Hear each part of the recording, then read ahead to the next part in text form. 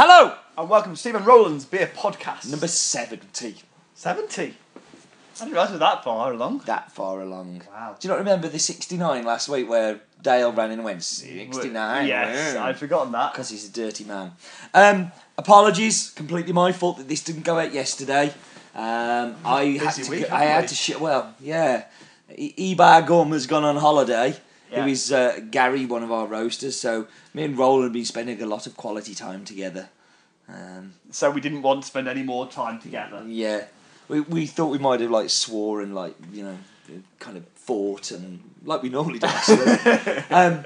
So yeah, we missed out, but we're still putting it up. We know it's only a day. It's only 24 hours late. I mean, what's 24 hours between friends? Matt was a bit disappointed, but I'm sure he'll live with it. I'm sure he'll get over it. But this is the first time that I've done this, having had the beer the night before. Oh, okay. Well. So I had my Penryn Pale Ale last night. Okay. I'm going to try and avoid saying anything. You have a So look yeah, at let's it? talk about the label first of all. What do you think of the branding, the labelling, the? I quite like their labels. They've all got the different colours for the different core range. It reminds me very What's the much of style? It has a feel of Thornbridge about it. Yeah, a little bit. Yeah. I think they're quite good. I guess I don't love the labels. I don't think they're massively iconic, or I don't think they're kind of ones that jump out at me. But they are they're quite distinctive. They're It doesn't nice. look very rebellish, does it? They aren't very rebellish, I don't think, really. Yeah. Mm. I quite like the look of it. I think it's nice. It would make me pick it up and be interested in it. Yeah. But yeah, I agree. It's not amazing. I don't like themselves calling this. You're drinking an artisan beer from the Rebel Brewing Company, pushing the boundaries of beer. Yeah. Are they pushing the boundaries of No. beer? Oh, do they know where the boundaries are? No. Yeah, we should 7 for me, I think. Yeah. Solid. I'm with you. I think I agree. Go on, crack it open. Crack it open. So, Roland, tell me a little bit about the Rebel Brewing Company. You can pour. Are they like the Anarchy Brewing Company? No. People, they do like to seem to use Punk. these kind of names, don't they? Punk, Anarchy, Rebel. There's no conformist brewing company. No. We follow the rules, Brewing Company. Yeah. I don't know, Brew by Numbers are a little bit in that direction. Okay. Maybe, yeah. So they were founded in 2009 Okay. in Penryn, which is near Falmouth in Cornwall, by Henry Ostwick. The next year he took on Rob Lowe, who became the brewer and manager. And it was actually the year after they started brewing, so it was September 2011 before they actually had commercial brews out. Wasn't Rob Lowe in the Pet Shop Boys? No, but he was a rather well-known 80s actor. But I assume this was his second career after the acting fell through. I knew it was from somewhere. So the Rebel name, well, they say it's inspired by a rebellious attitude to beer, but also by the fact that Cornwall's well known for not wanting out of the UK. Oh, okay. So the rebellions in the 1500s because of the Reformation. Right. And that area was a major thing for that area, and a lot of the blame for losing the Cornish language was associated with us brutally killing them all at that point. Yeah, so, on to less cheerful things. You're a happy chap, aren't you, Roland? Yeah. They've got two parts to the range. They've got two ranges. They've got a classic range and a craft range. Oh, dear. Yeah, now these are their names for them. And this is their classic range. Okay. So their classic range contains Penryn Pale Ale, which is meant to be an IPA, Yeah. a session IPA, Okay. a bitter, a session bitter, a golden ale, and a Scottish ale. Okay. Which is an unusual classic range for me, Yeah. I think. Their craft range has got a Dunkel Hefeweizen, a wit, a dark wit, a chocolate vanilla stout, Oh, and a dear. dark lager. And all of their craft range includes extra ingredients. So it's got chocolate or vanilla or spices Okay. or something in it. All the things I love in beer. Yeah, you're a big fan of that. Yeah. I've got to say as well, so for me, the first thing on this one, is this an IPA? It doesn't taste very IPA-ish to me. No. Tastes a bit blonde, kind of, maybe a pale ale, but not an IPA. It's a pale ale. Yeah. It says got pale ale on the bottle, but... But then they say it's an IPA on the side, see? Yeah. And the thing is, it's 4.3. 4.3. I'm pretty and their session IPA is 3.5. In fact, the strongest beer in their classic range is the Scottish Ale at 5%. Okay. I don't think you can call yourself an IPA at 4.3. No, I agree. I think pale ale, yes. And I don't think blonde maybe. But and you need to be a lot more bitter to be an IPA for me. Yeah. It's the first thing I noticed when I drank it was it's a bit wishy-washy.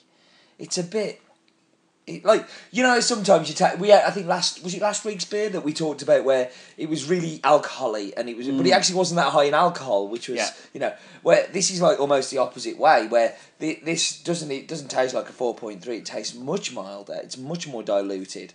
I'm not saying I dislike it. I think this is a session pale ale, this is a solid sessionable pale ale, but if I got this in the pub, like you use our Witherspoons test, but if you got this in Witherspoons, I'd be chuffed with this in Witherspoons. I'd be like, that's nice. Yeah. And it would fit in with their kind of percentages that they like to sell. Yeah. But this is definitely a bit, to use a better word, crafty. Yeah. I can't think of a better word, but, it's got that kind of American hoppy. Yeah, but it's just a bit wishy-washy. It's a bit like there's no substance to it. There's no alcohol to it. And there's just not enough hop. There's a hint of it. There's a hint that they like hops, but it's a hint, not a punch in the mouth. Yeah. No, this is to me is like a.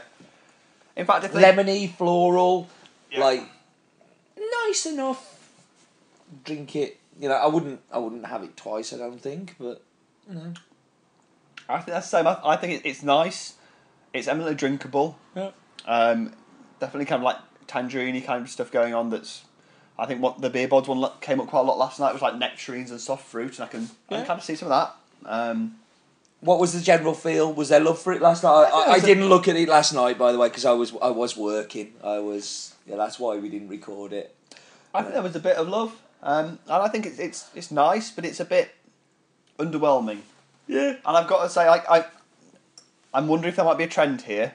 I'm going to blame Cornwall. So I had another beer from another brewery in Cornwall. Yeah. Again, it was an IPA, it said.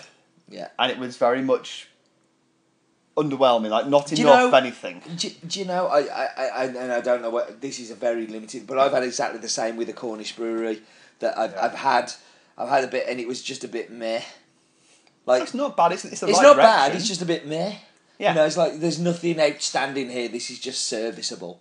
And I think we're so used to having beers that are much more than serviceable now. Yeah, that when we get to, if we'd have been given this 2 years ago, even I think we probably would have had quite a different opinion of it than we do now. Yeah. Because we've both gone out and experienced a lot more beers in that time, and we've really we found what we like. We've found our things, and this is just a bit. Well, this is a bit of maybe we've been very negative about it. Maybe this is a perfect gateway beer. I think it is. Yeah. Absolutely. And this is a really good beer. If you're not somebody who drinks this kind of crafted type things before, I think this is definitely one of those ones. And I definitely think there's like a bit of good breweries around each other lift the game. Yes. So like London, we know that lots of the breweries there have lifted their game because of the people they've been around. But also like Yorkshire. Yeah. Yorkshire's got a huge concentration of really excellent breweries. I think partly just because they've all got so many good brewers around each other, they all set the bar higher. They all push each other. And to me, this tastes of a brewer that is brewing for himself and hasn't necessarily exposed himself.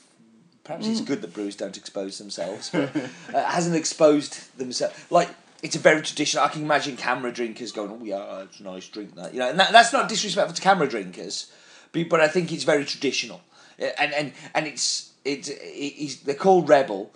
But they're actually, to me, it's like quite a traditional beer that is very safe, and you could sell that in a pub, and they will stock it. Whereas there's a lot of these crafty ones that they you just can't stick in a bottle. Most bars wouldn't be able to stock them. No. Yeah. Port Street might take lots of it, and that would be about it. That kind of place. I think it's actually it's on that border, as we said before. I think there's definitely I think if you gave that to lots of people who wanted a traditional beer, I think they would find that a bit out there. But at the same time, I think for those of us who drink quite a lot of this kind of thing, and I've been drinking quite a lot of pale ales recently that I'm enjoying, and I found this one a little underwhelming for the style, for what's out there now. Yeah.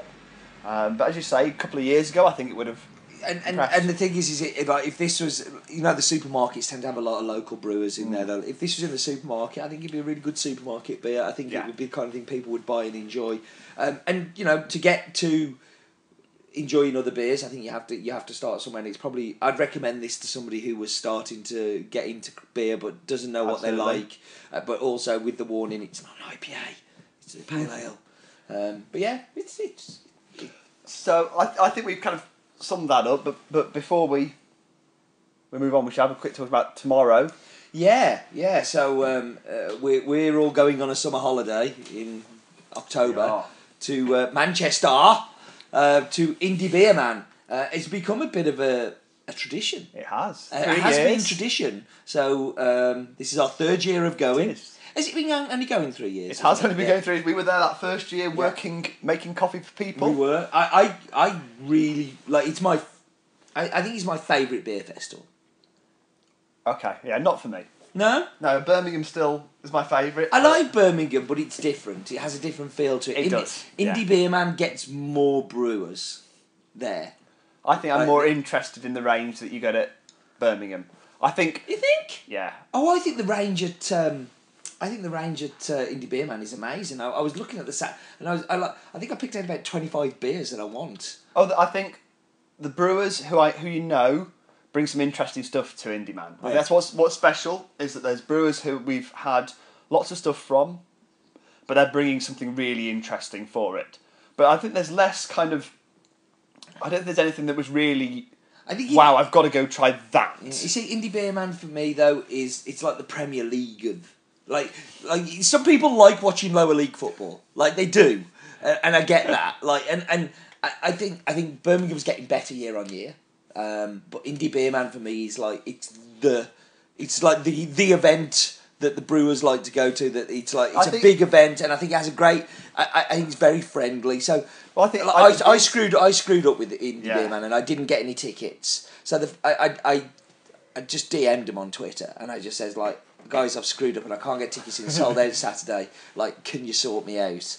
And because we worked there the first year, and because we always say nice things about them, like and we like the no problem, Steve, sorted. The fact that they remembered me, and it's a big event, I think I really like. I think they're a great event. They're probably certainly my second favourite. And like if I'm honest, both them and Birmingham have got exceptional beer. The food's much better at Indie Beer Man as well. But like, much better. If there's my only two and it's also what a venue. Yeah, like those that's bats at Manchester are amazing. For me, there's only two downsides to Indie. One is I always find the bats a bit dark and a bit dingy, and I like being outside in the sun.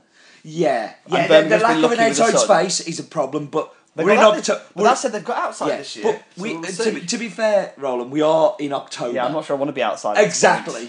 Like Birmingham has to be outside because it's a summer event and it gets it's warm. The other one is I think they. Well, the first year at Indie Man, they didn't really have any kind of event type stuff on. They had one, and it was sold. It was like 5 places. It was sold really quickly. Yeah. This year they've got a few more tasting things on. They've upped the game each year, and I'm interested to see what they're like. Because it's one of the things I really liked about Birmingham is that kind of tasting events and that kind of thing, opportunities to try something a bit different. So I know you like those. I don't like that structured. Structured drinking just doesn't work for me. It's like I like chaotic drinking, chaotic and messy drinking. I'm not looking forward to Sunday morning because I've got a 10k run on Sunday morning after a day at Indie Beer Man and an afternoon evening in Manchester. So I must try and not get train beers. As if that's going to happen. Right, we should review this beer. You ready for your rating? I think it's your turn to go first. Okay, my turn to go first. I'm still composing my thoughts. I think it's nice. It's a solid pale ale. It's a little underwhelming, and I think for me, it's probably one I won't go back to. But as you say, if we found ourselves in a bar with less options, certainly solid. I'm going to go with 7.5. Yeah, I think 7.5 is quite a good score. Yeah, I'm not.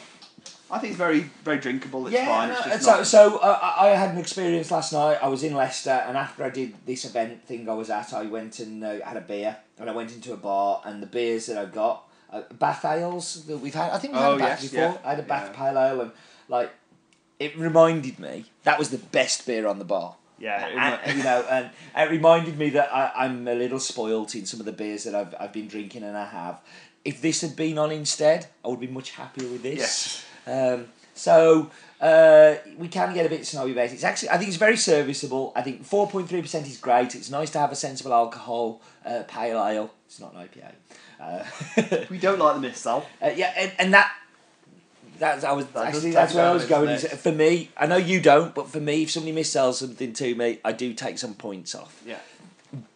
I don't think it's as bad as some of the ones we've had, No. but I'm still a little bit annoyed by it. I think it's fine. If I got it in with the spoons, I'd be very happy. But if I got it at a bottle shop, shop or Indie Beer Man tomorrow, I'd be really upset. So I'm going to give it a 6. Might have been a 6.5 if they called it a pale ale. Oh, that's fair. So we're nearly at the end. I think it's time to drink up and shut up, isn't it? Because we've probably gone on for way too long on this one. Who knows? Yes. We are done.